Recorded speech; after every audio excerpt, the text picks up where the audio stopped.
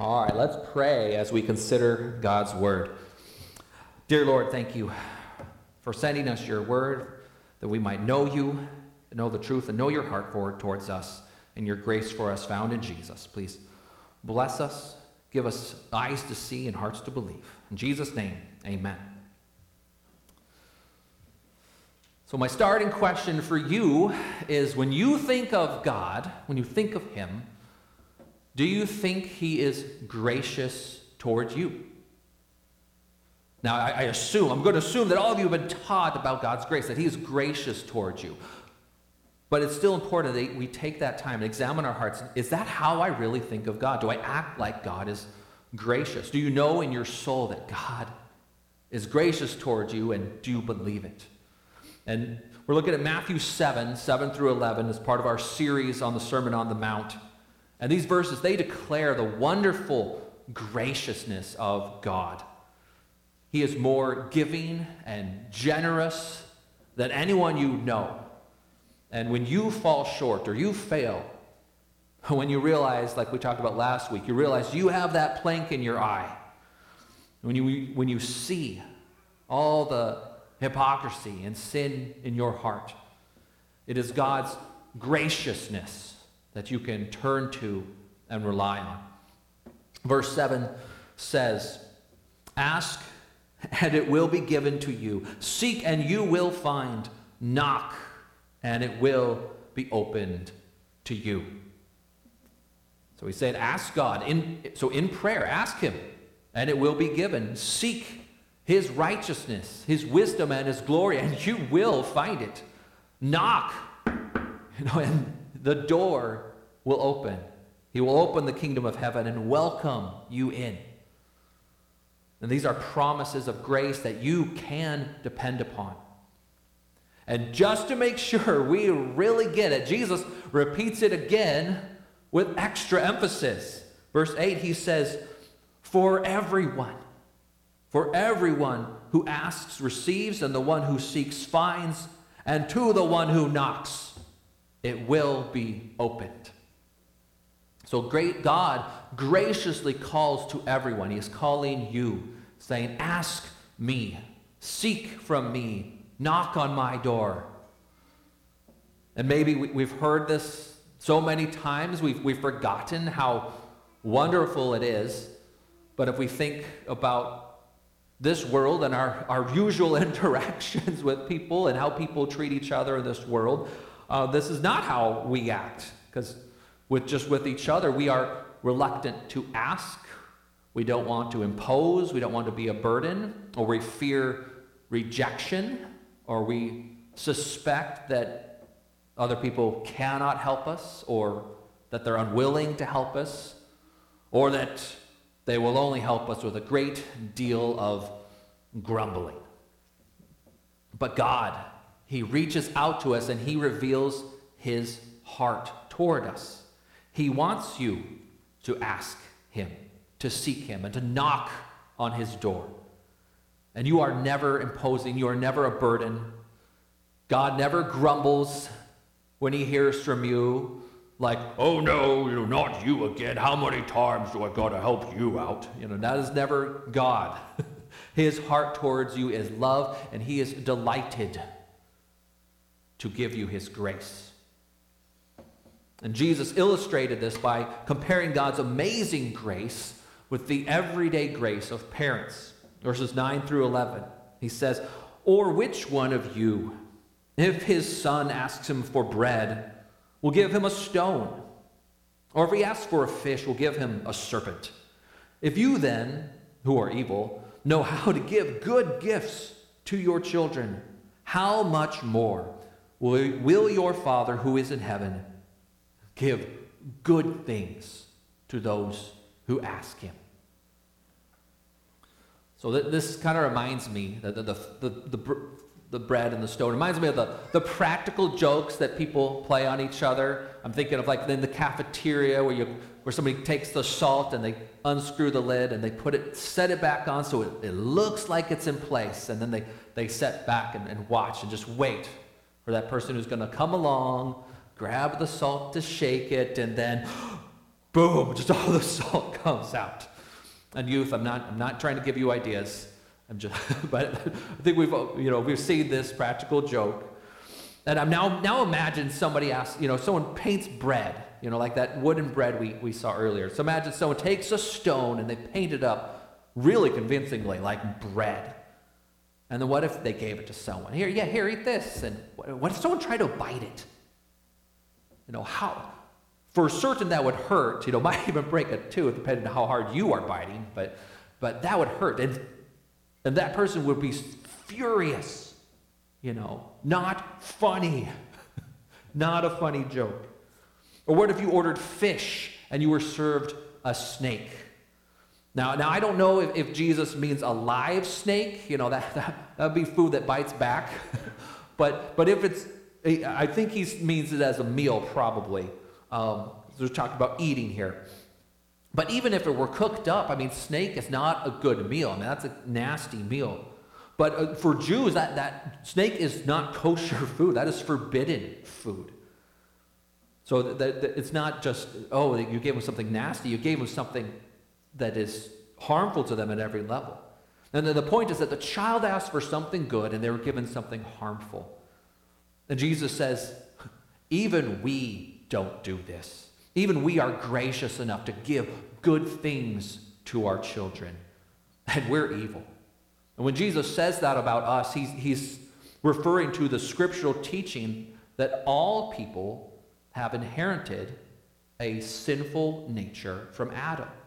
Everyone's got this. Your nature is tainted by sin and selfishness, so that you are inclined towards greed, and you are disinclined to share and to give. That's just a natural impulse.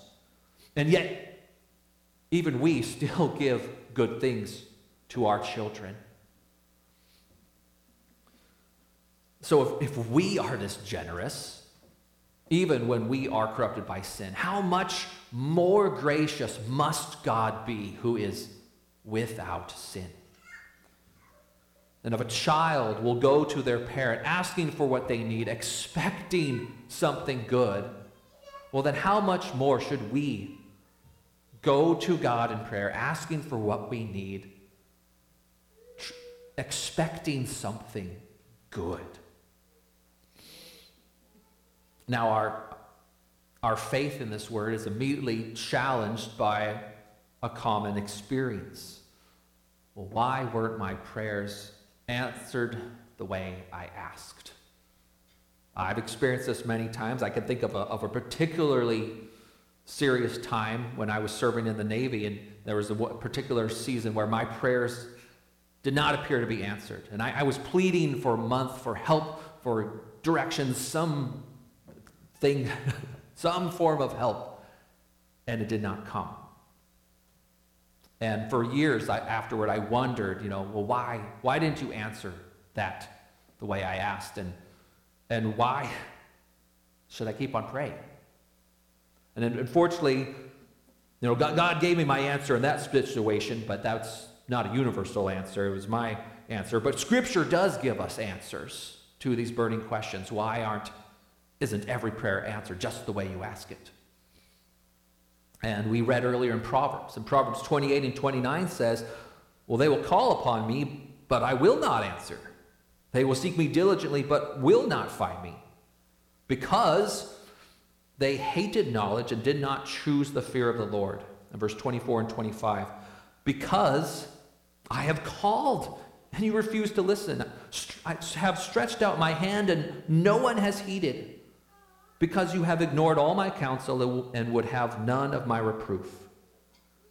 So one explanation is that people have refused to follow God in his ways. And then later, when the consequences of their foolishness and their sin are coming down upon them, well, then they call upon his grace, but they're fully intending to keep on sinning. So they're asking for God to save them from the consequences, but they don't want to be better. They don't want good. They just, God, save me from these consequences so I can keep on sinning. And God will not allow his grace to be used for sin. His grace is for good. He's not going to let it be used for sin. He's not going to let us twist his promises to be used that way. James 4:3 says, "You ask and you do not receive because you ask wrongly to spend it on your passions." So when we ask with a sinful motivation, God is not going to answer that. The Bible says God is not mocked. So to use that illustration of knocking on his door, well, you cannot ding-dong ditch God. You can't ring his doorbell just to test his grace. He knows the intention of your heart. And he doesn't grant every single wish to every last person just because you asked it. And the reason why is vividly displayed in a movie a couple years back. Some of you may remember the movie Wonder Woman 1984. In that the villain gains this power to grant anyone their heart's deepest wish, which at first sounds really great, and the people in the story think it's really great. I can finally have that thing that broke my heart, and now I can finally have it. Until they realize that he always takes something in return. And it's revealed that this power comes from this ancient evil god, demonic force, which mischievously offers this deal, knowing that people will destroy themselves with it. And that's what happens in the movie. The people everywhere are asking for horrible things, sometimes even thinking they're asking for a good reason, but their wishes tear the world apart until the people renounce their wishes and they let them go. And so it's a great illustration of why shouldn't every last wish be granted? Because people don't always ask for good things, and we don't always know what is best. That's one explanation. The letter of 1 John chapter 5, verses 14 through 15 gives us this wonderful assurance. It says, "This is the confidence that we have toward him, that if we ask anything according to his will, he hears us. And if we know that he hears us in whatever we ask, we know that we have the request that we have asked of him." So there's this wonderful assurance of knowing you have been heard and your prayer is answered. But he also says, according to his will. So we must pray according to God's will. And God's will, it's not a vague thing like we got to guess at it. No, he's told us what is good, what he desires, what is his will in his scripture. And this verse is saying very similar to what Proverbs said and what Matthew 7 here has been saying. Even when we read verse 11, "Your Father in heaven gives good things to those who ask him." He gives good things. He doesn't give stones to eat or snakes to eat. He might give stones if that's what you need for your construction project, but he's not going to give you stones for food. If you ask for bad things, God's not going to grant that. God is good and his grace is for your good. So God does not grant sinful wishes. This is one explanation. It's not the only explanation for why prayer isn't answered. John 14, 13 through 14, Jesus said, "Whatever you ask in my name, this I will do, that the Father may be glorified in the Son. If you ask me anything in my name, I will do it." So to pray in Jesus' name is to ask to be heard for his sake.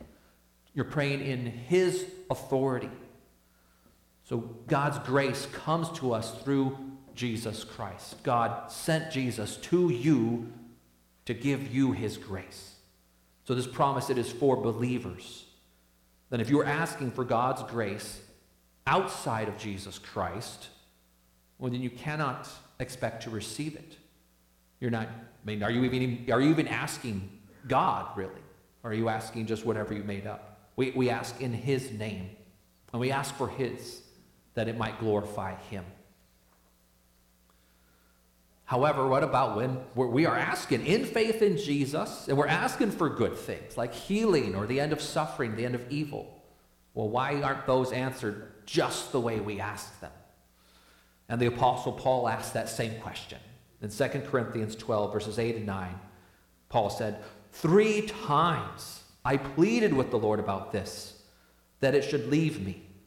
But he said to me, my grace is sufficient for you, for For my power is made perfect in weakness. Therefore I will boast all the more gladly of my weakness, so that the power of Christ may rest upon me.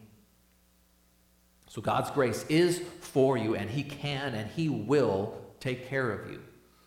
But he wants others to receive his grace too.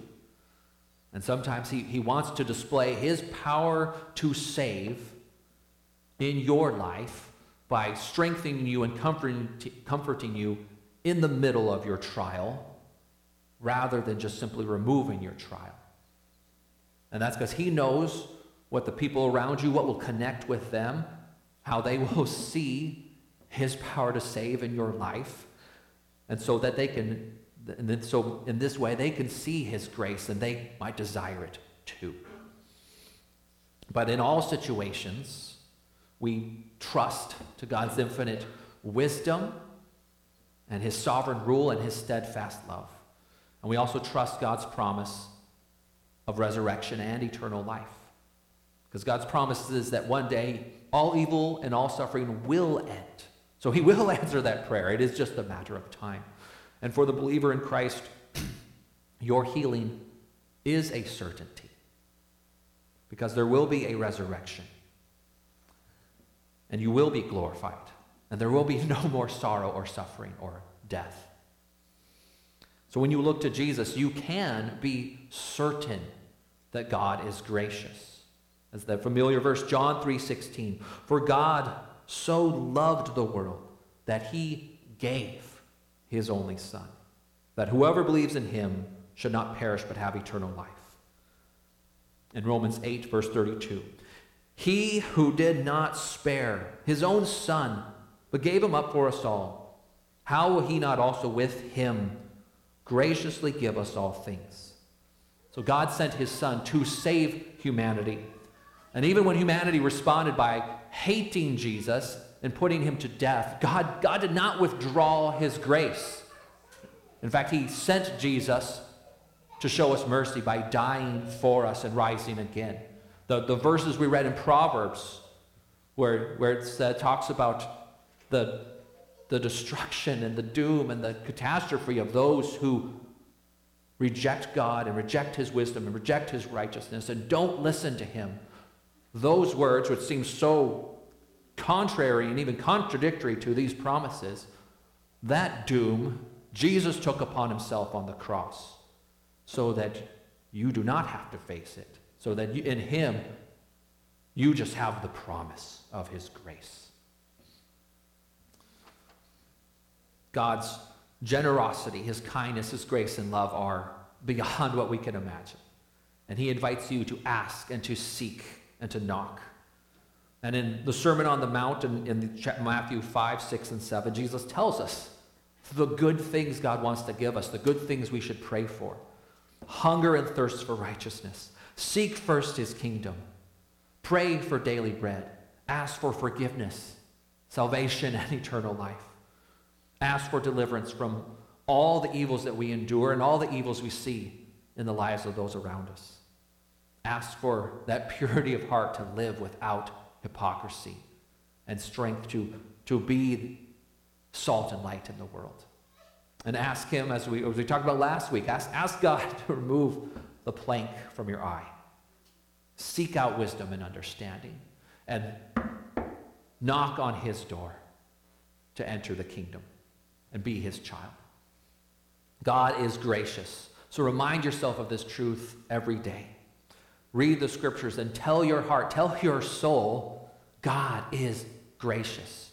God sent Jesus to you to give his grace to sinners. God is gracious.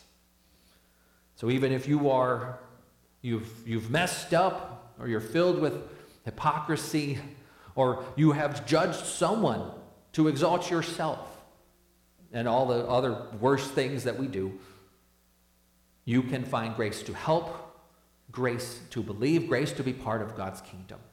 And this is because it does not depend upon your obedience. Although your obedience is called for, it does not depend upon your obedience. It depends upon God's grace. And his grace reaches out to you and it calls to you, and it calls you to come to God. and receive the grace that is in Jesus. So we praise God for his amazing grace, and we look to him. Amen. Let's pray. Dear Lord, thank you for these words to us that invite us and call us to ask from you, to seek you, to knock on your door, and promise you are our heavenly Father through your Son Jesus. And you give us good things. And we pray that we just take this to heart and walk in this and believe it every day. In Jesus' name, amen.